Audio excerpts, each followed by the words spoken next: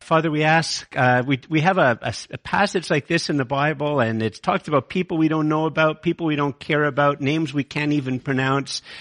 It can be hard to know why on earth are we talking about this rather than about something more relevant.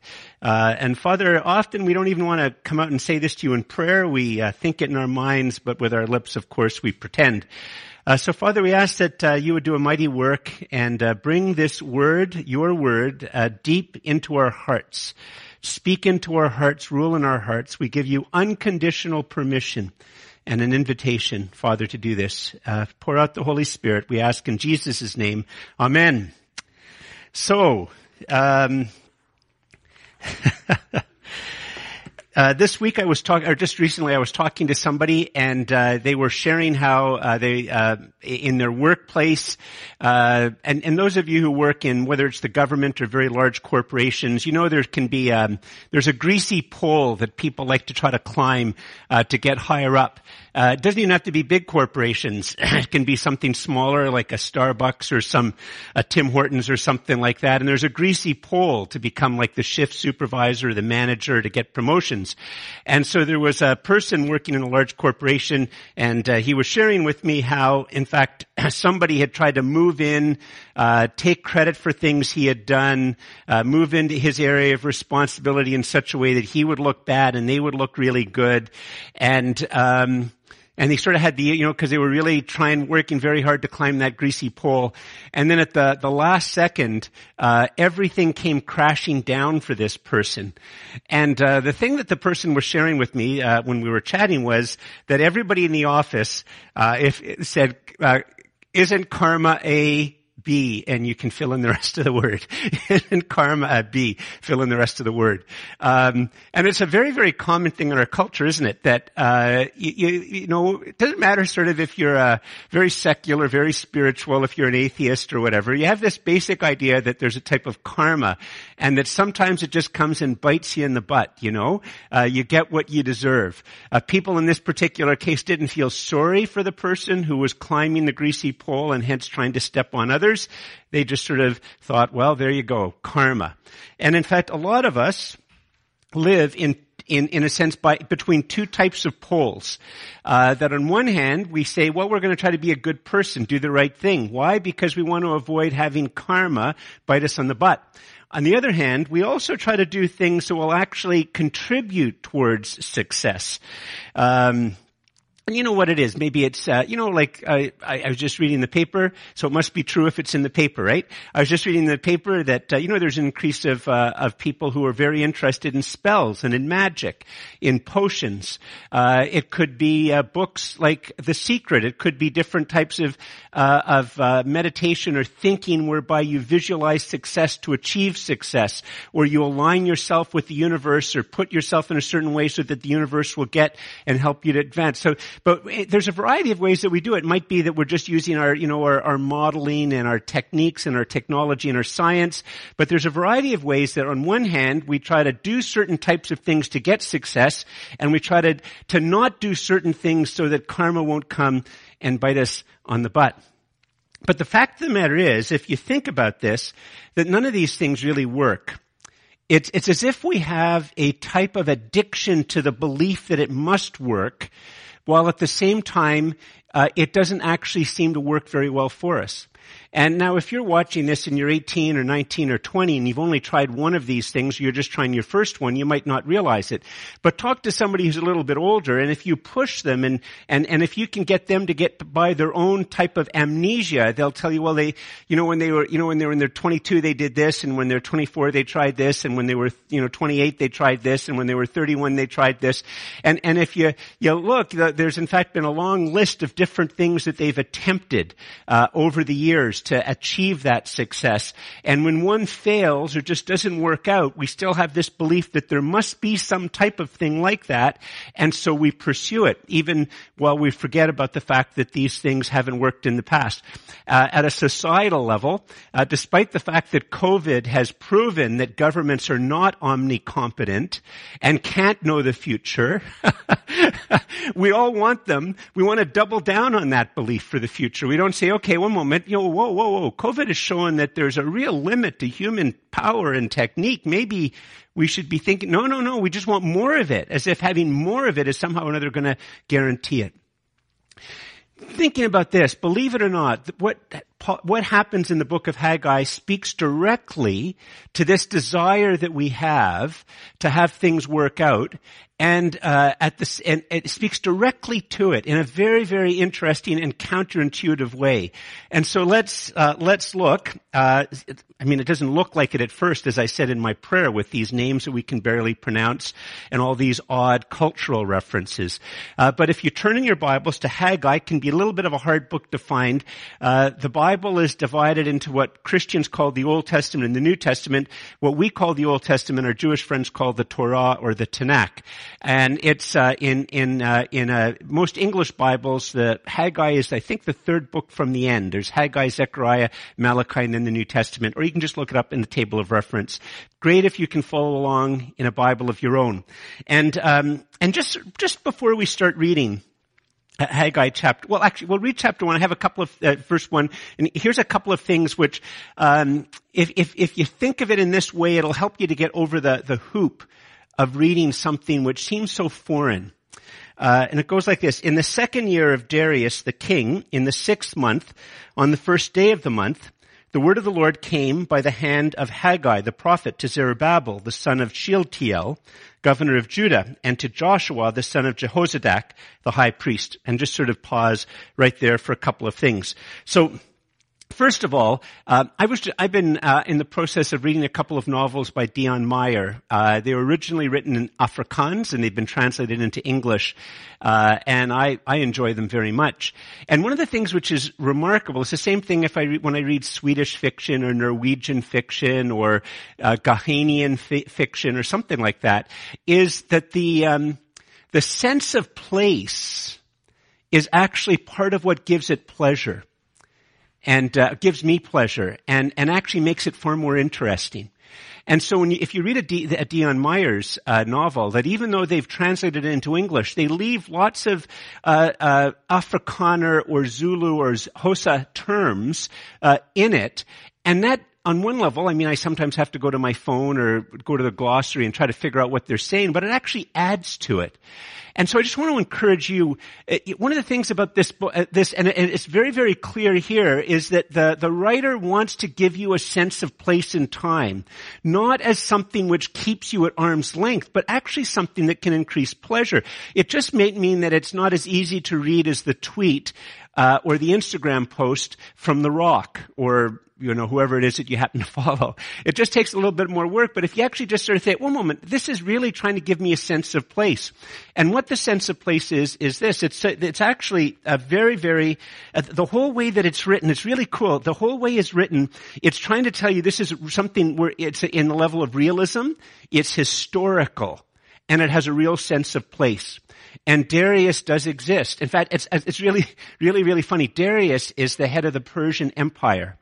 And some of you might not know this, but I think it was only in the 1920s or the 1930s that Iran used to be called Persia. Maybe it was later than that.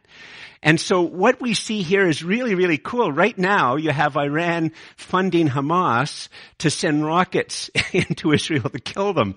But here, you have the emperor of Persia actually working to get the temple rebuilt in Jerusalem. Like, that's sort of interesting. All of a sudden, I go, whoa, that's sort of an interesting thing. Obviously, there's 2,500 years separating it. But because of the way they mention Darius and these other people, we know that what happened, this all happens on August the 29th, 520 BC. So on August the 29th, 520 BC, the emperor of Persia, if you read sort of the companion bits to this, which is mainly the book of Ezra, but also a little bit of Ezekiel, but mainly the book of Ezra, you see that Darius has been significant. In fact, the Persians were significant in allowing the people of Israel to return to Jerusalem after they'd been carried away into exile in Babylon, when the Babylonians defeated Israel and sort of stopped it existing as a nation. And in fact, this is all a fulfillment of prophecy by Jeremiah that God was going to do this remarkable thing 2 generations roughly after the ending of Jerusalem. And so what we have here is that this is all part of Iran, or what we would have called back then Persia's interest in having the temple in Jerusalem rebuilt. And it's very interesting now. Zerubbabel is an actual heir to the throne. He's a literal physical descendant of David. He is the heir to the throne. But his name means seed of Babylon. And that's going to be significant in a couple of weeks when we look at it again. But here he is, in a sense, the Messiah. Jesus the Messiah comes from this line, and one of his forefathers, in a sense, one of Jesus's in terms of through the lineage, is actually named seed of Babel.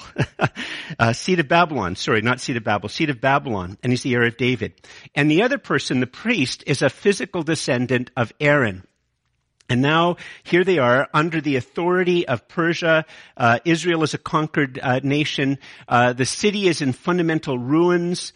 There's not that many Jewish people back, but there is a Jewish settlement there. They are trying to rebuild the city, the people, the culture, to reclaim the land. And in a sense, they're trying to, what's going on here, and this is another reason, one of the reasons I chose this, is that we're talking about, we're going to have to be rebooting everything once the lockdowns come to an end, whatever that's going to look like. Is it going to look like the Roaring '20s, or will we be wearing masks for the next 30 years? Let's pray we are not wearing masks. The second we can stop, there's something about a face. Anyway, that's a whole other sermon. I don't want to get you sidetracked on that. But they're all talking about rebuilding and rebooting and all of that type of stuff. And that's what's going on here. They're trying to rebuild the people under the auspices, on one hand, of Persia. But of course, at the end of the day, ultimately because God has called the people to be there.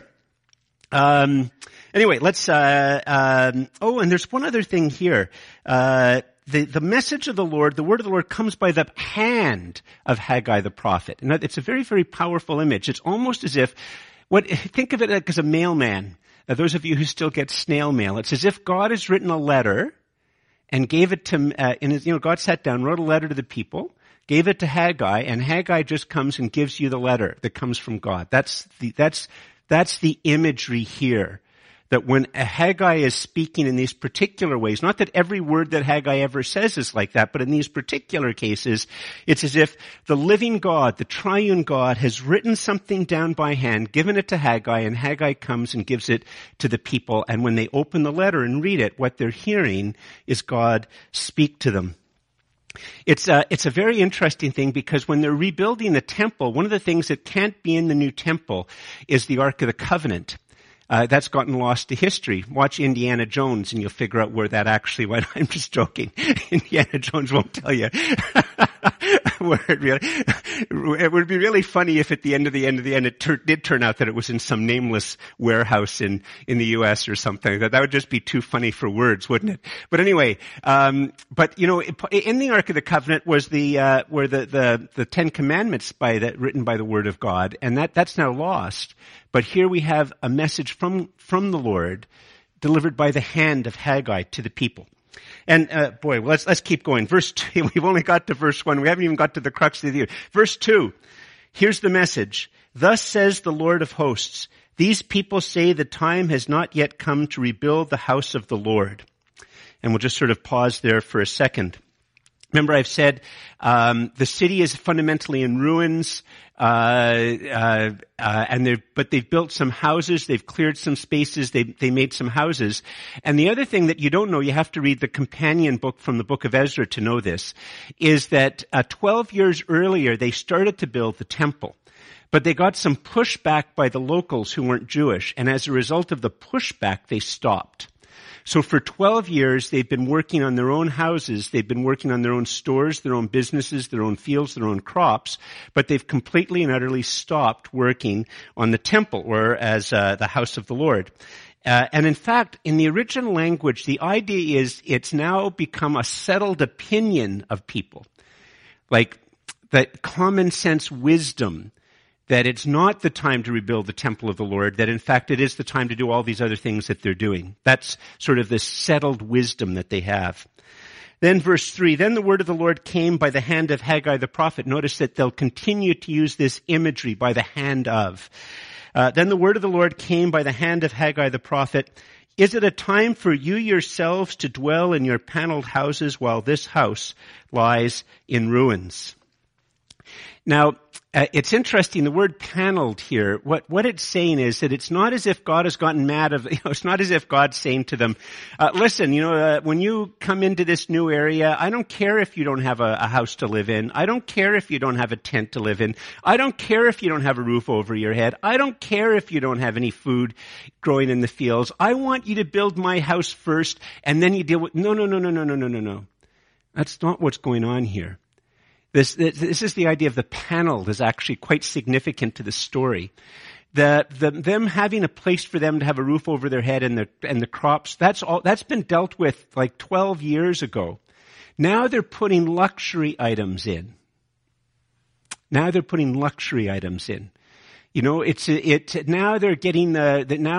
to Architectural Digest and they're looking at different magazines and they're getting the latest, most expensive countertops and kitchen appliances and bathrooms and all of those types of things. And they're getting the good stuff for their place. So this is long gone beyond them meeting their basic needs. They've just decided that God, since really what's going on here is said that the Lord isn't first in their lives. Now, if you're watching this and you're not a Christian, you might think, okay, well, why is that a big issue? Well, we're going to talk about it in a moment. But for them, and here's the thing.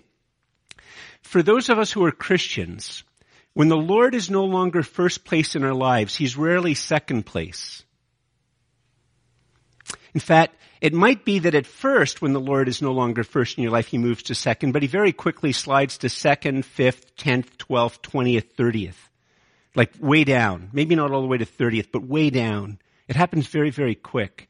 Like either He's first or He drops way, way down. Because once He's no longer first, there's all these other, you need to make money, you have this thing you have to deal with, you have your friends, you have your kids, you have, the hockey playoffs, you have the NBA, you have the Major League Baseball. Like before you know it, the kids have to have this lesson and this lesson and this lesson and this lesson and this lesson. And in fact, this is one of the things which is really important if I lose you for the rest of it. And this is a Christian message, and I'll explain to those of you who are watching who are trying to figure out the Christian thing, why this is important. But the temptation is going to be for us as individuals is that when things open up, what we say was, well, okay, George is going to be doing his thing every Sunday, and Daniel will be doing his thing, and Matt's going to show up, and we have a few who are doing all those things. But gosh, I got to get my kids back into sports. Gosh, I got to get my kids back into lessons. Gosh, I need to take those trips. Gosh, I got to get all this done. We got to get all of that type of stuff done. And there's no desire to think that the first thing that we need to do is to start to rebuild the Christian community and Christian fellowship. That's going to be the great temptation for us. Anyway, back to the text. So here's in a sense the charge that God has made to them. He's confronting them about the priorities of their life. Because you see, it's not a matter that the temple, in a sense, what the temple's presence, well, we'll get to it in a second. No, I'll say it now. The temple's presence is a sign that the Lord is with them and that they want the Lord with them. That's what it is. It's a sign and an indicator of their priorities. And if they aren't doing that, it shows they don't really care if the Lord is with them. They don't really care about it at all. Like it's gone down to a lower and lower and lower and lower priority. Cause we want to get the more expensive faucet. We want to get the more expensive big screen TV. We want to get the more expensive car. We want to get all these other things set up in our own lives. And these things, and the Lord becomes a low priority. So what happens next? Verses 5 and 6. And this is still the Lord speaking. Now therefore, or now then, thus says the Lord of hosts, consider your ways. You have sown much and harvested little. You eat, but you never have enough. You drink, but you never have your fill. You clothe yourselves, but no one is warm. And I love this phrase. Many of us will relate to this. And he who earns wages does so to put them into a bag with holes. Now, it's very interesting. Some of you, if you're looking on different English translations, it's not going to sound exactly the same. And it's because in Hebrew, the original language, two different things are being communicated at the same time. And it's a very, very, very relevant problem. And it isn't saying that they're starving. It's saying that there's not as much as they hoped and expected for. That's on one level of the sense, you know.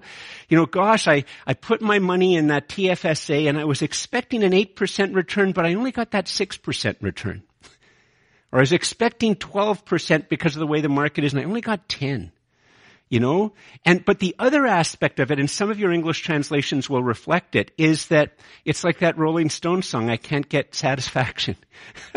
That, in fact, you drink that craft beer, but it's just not as satisfying as you thought it was going to be. You drink that expensive coffee, and it's just not as satisfying. The kids being in sports, the piano lessons, the weekend away,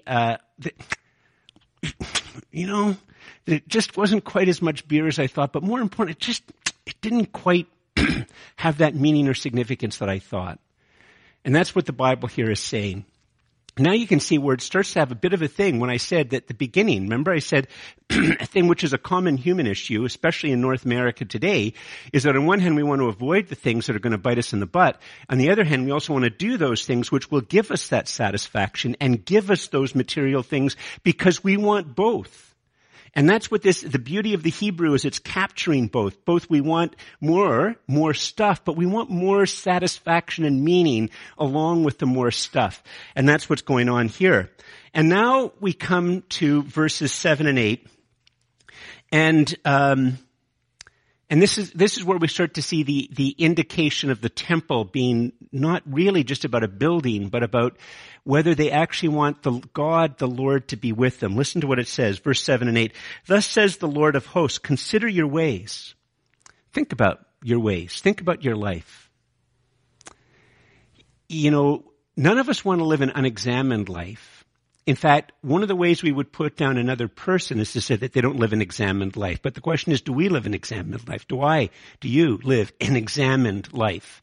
Thinking about our ways. Do we think about what it means that we don't get that satisfaction? Consider your ways. Verse 8, go up to the hills and bring wood and build a house, and that I may take pleasure in it and that I may be glorified, says the Lord. And some of your translations will be a little bit different there. It's both that I may be glorified and I will glorify myself through this. But the heart of the message is that God isn't looking for something extravagant. He's saying, listen, you live amongst ruins. There's all sorts of rocks right there to rebuild the temple. And there's all sorts of, when you're rebuilding things, you need some shimmies and other types of things to help balance the rocks. It's all around you. It's got all around there already. All you need is this one extra thing. You just make a trip up there, get something for the bigger beams. And I don't care if the house is extravagant. I don't care if the house is rich. I don't care about that stuff. I want to be with you. I want to live with you. I want to be in your midst, in the midst of your mess, in the midst of your successes, in the midst of your trials and tribulations, your joys. I want to be with you. I want to be your God and have you as my people. And I'm asking for a sign, an indicator that that's what you would like. But they're not saying to him, gosh, Lord, we're here worshiping, hoping you'll show up. No, it's not like that at all. He's there and he wants some sign that they want him to be there with them and for him to be their God. Now, the next thing is going to be very shocking to us. And for many of us, it's going to be a sign of why we go, oh gosh, good grief, how stupid can this be?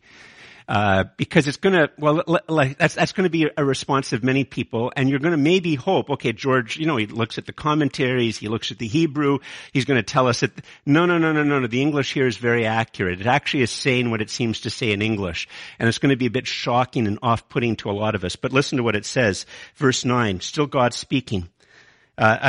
You looked for much, and behold, it came to little. And when you brought it home, I blew it away. And in other words, what he's saying is, that purse that seems to be losing money, I made a couple of those holes in it. I made a couple of the holes. I blew it away. Why? We're still in verse 9, declares the Lord of hosts, because of my house that lies in ruins, while each of you busies himself with his own house. Therefore the heavens above you have withheld the dew, and the earth has withheld its produce. And listen to this, I have called for a drought on the land and the hills, on the grain, the new wine, the oil, on what the ground brings forth, on man and beast and all their labors. I have done this. I have reduced from 12% to 10% on your TFSAs, or 8 to 6. I have no idea what people are getting on their TFSAs nowadays. I can give you some biblical advice about money. Don't come to me for advice about stock markets or anything like that. But I was just talking to a financial guy I'm on the board of directors of an organization, and we were talking about the budget. And I said, listen, I'm trying to figure out the book of Haggai. So I don't know if I'm giving you, saying the right thing about this budget and all of that. But here we see this very, very specific things that God stops this. Now, many of us say, okay, gosh, George, like this is unscientific, it's primitive. Like, come on, George, really?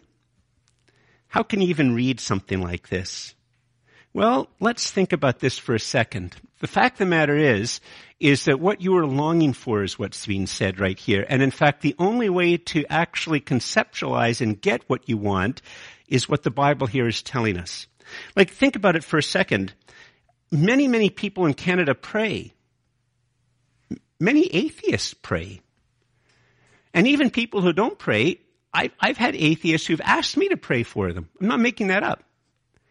And then, people do spells. They work with crystals. They try to do meditation techniques and other types of exercises to try to get the universe to move in a way so that they get what they want. But how does that work? Doesn't that show that you have a fundamental desire, that there is some way that by your actions you can communicate with something greater than nature, that can actually change nature in a way that's going to help you? Like, isn't that what's at the work when you think that karma is when it bites you in the butt, that you are thinking that there is in fact something beyond what you can touch and feel and touch and eat, and that there is some type of a transcendence or some type of a something in the universe that has some type of an impact on what is happening? And what about love? What about love? When we're in love, or what about sex? Isn't there often a sense that what's happening is that you're touching something transcendent? That when you're in love, that you're touching something which is bigger than just stuff, than just bank balances, than just atoms and molecules. Don't you have that sense that there is something which is bigger? What about when you go out into nature and you look around and you just have something about the glory of it and the beauty of it? And don't you have sometimes in your lives when you sort of have a sense that this can't just be mere atoms in motion, that there is something transcendent? Don't you even talk sometimes to your friends as if there's something almost mystical, almost magical, something above nature when you see nature and experience it in different ways, and you have different experiences? That in fact, that's what you think, that's what you long for. That's why you think that there's some way that you can have success, or that there's something that you do that you avoid so you don't have karma bite you on the butt.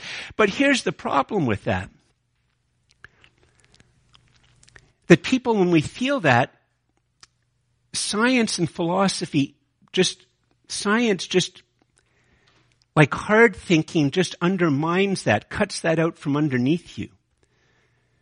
The fact of the matter is that, science would tell you that you're just a bag of cells that poops and pees. That's all you are.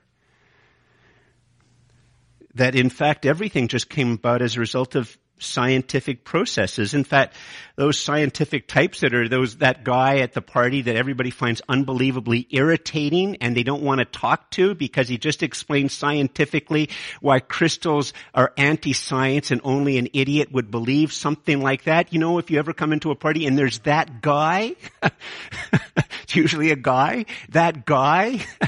There was one other time, actually, it's very funny. I've seen in Bridgehead, and there was this guy talking all mystical and all of that, and it was his girlfriend who kept puncturing it all the time with science. And it was a very, very funny conversation. He would get all dreamy-eyed and everything like that, and then she'd puncture it with how science in the real world works, and he'd look a bit startled, and he'd move on in a different direction. But you don't want to, that's what there is that guy that goes against it. But here's, you see, where only the gospel helps you to understand why it is that those senses that you have, that there is a transcendence, that there is mystery, that there is something greater than nature, that there are ways that when you see something in nature, you're on a canoe trip, or you have a campfire by the edge of a lake at the cottage, and you have the good food, and everything is still, and you hear the loon, and you just have this sense that there's something in nature that is greater than nature, or that when you're in love, and then you have this sense that there's something that when you're in love, it's not just your neurons firing, that you've touched on something bigger. Only the gospel and the Bible makes that clear and comprehensible. Because you see, at the very, very heart, and at the same time which preserves science, only the gospel, only the biblical narrative does this. You see, because what it is that the Bible reveals that everything that exists was designed by God. And because everything that exists was designed by God and sustained by God, it means that, well, there is order. You can see how his design worked. That, in fact, scientists can go into this tiniest little bits of stuff and the biggest bits of stuff, and they can learn things about how the whole thing works. And from those things about how they work, they can develop new medicines, and they can develop new ways of reaching Mars or the moon or whatever. Because there is a design behind it. It's not just mere random stuff just happening. There's a design. And so we can look at the design. We can look at the world. We can see the design. But at the same time, it was designed by God. That means there is something really, there is a God that does exist, that is transcendent over all things. That in fact, when the psalmist says, the heavens declare the glory of God and the firmament proclaims his handiwork, that we can see that. This is expressing something that we feel. But at the same time, the Bible reveals that because God has designed everything, the triune God has designed everything, the triune God sustains everything, it means that not only can you look for science to explain things, but that we don't live in a closed universe, but an open universe. Why is that significant? You see, here's how all science works. Science always works, the scientific method and scientific laws always assume something being closed. So they say you develop an experiment where you try to control as much as possible. We won't get into the Heisenberg principle of indeterminacy and all that stuff, okay? But you try to keep as much as you can outside of it to create a closed system and see, well, if you do A and B and C, then what's going to happen in a closed system? But it's all different if, in fact, the system is open. And that's what the Bible teaches. The system is still open. God still intervenes in things. It would be as if, my son was to move to another city, and he opens up a bank account, and he opens up a line of credit, and he has a terrible credit rating just because he hasn't worked for very long or anything like that. And so my wife and I, we co-sign that, and so we're also signatories on the bank. And on one level, the law of mathematics will all tell you infallibly how money is being spent by my son, and he spends this much, and so there's this much, but it doesn't say anything. And in that system, my wife and I can, after thinking about it, or after talking to my son and hearing about his need, we can put in $500. Because his bank account isn't a closed system, it's an open system. And me putting in $500 doesn't destroy the laws of mathematics. And that's what the Bible says about the entire world. There is a God who does exist. The triune God does exist. And the triune God who does exist can write a letter and use a human being to bring it into his creation, into his creatures, to tell them things. That I want to be with you. I love you. I want to be with you as your God. And for us as Christians, Jesus says, I want to be with you as your Savior. I want to be with you as your Lord. I want to walk with you through your day. I want to be with you on Sundays in church. I want to be with you in your small groups. I want to be with you as you try to figure out the important things in your life and the unimportant things of your life, the major decisions and the micro decisions. I want to be with you. You see, how can we know that such a universe exists? Well, Jesus is the preeminent example, and that's where we would begin. How Jewish people or Jewish friends would, that's a bit of a different issue. But for us, the whole thing is that Jesus is the great miracle. He is the great miracle whereby God intervenes, in a sense, in the created order, and by an act of creation creates a zygote in the womb of the Virgin Mary. And Jesus walks amongst us, perfectly modeling that he desires to be with us in our mess. That he comes to a captive people, only this time they're under Roman authority, not Persian authority. And he comes to his people and he suffers all the things that we do, only without falling into sin. He suffers our trials, our temptations. He denies himself, or is denied things, just as we are denied particular types of things. And that he dies upon the cross, and he dies upon the cross in our place, in our stead, because he is with us. He has been among us. And he tastes all there is to taste of death. And on the third day he rises from the dead. The body is gone. The grave is empty. He has risen from the dead. He has defeated death.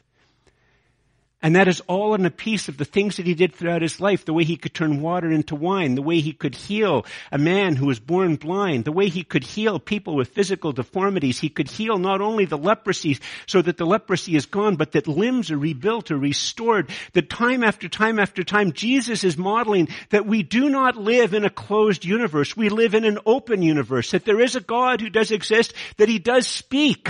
And he speaks because he desires to dwell with you, and he can only dwell with you if he is first. Because to think that the Lord is dwelling with you when he's 15th means you don't really believe he's the Lord.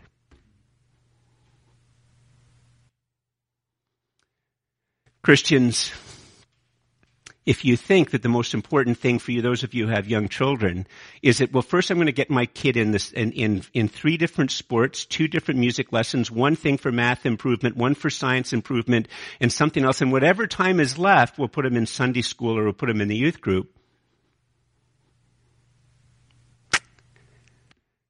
Jesus isn't first. See, the fact of the matter is that it's never the right time in the eyes of the world to put Jesus first. See, it's like a lot of other things. It's never the right time to forgive. People say, well, you have to, it's too raw, it's too hurtful. You need to do this to try to tampen it down and get some type of control over it. And before you know it, there's always some other type of thing. But the fact of the matter is and this is all part of following Jesus. The fact is you begin with forgiveness. You begin with being obedient to trying to forgive. You begin by saying, Lord, I am in such mind-breaking, heart-breaking pain and sorrow. I can hardly say a word to you. Your word says I need to forgive, and I don't even know what that looks like, but I'm crying out to you that you would help me to forgive. Begins with that, because it begins with God being present with you. Jesus has died for you. It begins with that. Same with generosity. It's not as if you have all the money. It begins with, you never have enough time. You never have enough money to be generous. You never have enough time to read the Bible. You never do. So you gotta put him first. But you only put him first because he put you first.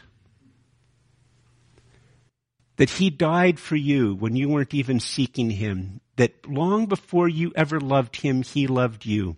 Long before you even might have known that he existed, he knew you existed and he loved you. And if you feel any tug in your heart right now, it's because from all eternity, the Lord has desired that you would be his child, that you would put your faith and trust in Jesus as your Savior and your Lord.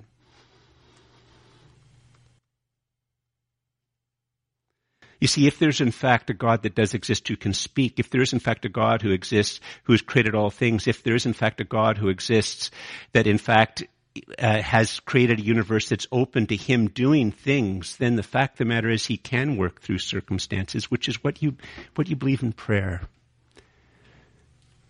And he is the standard of right and wrong.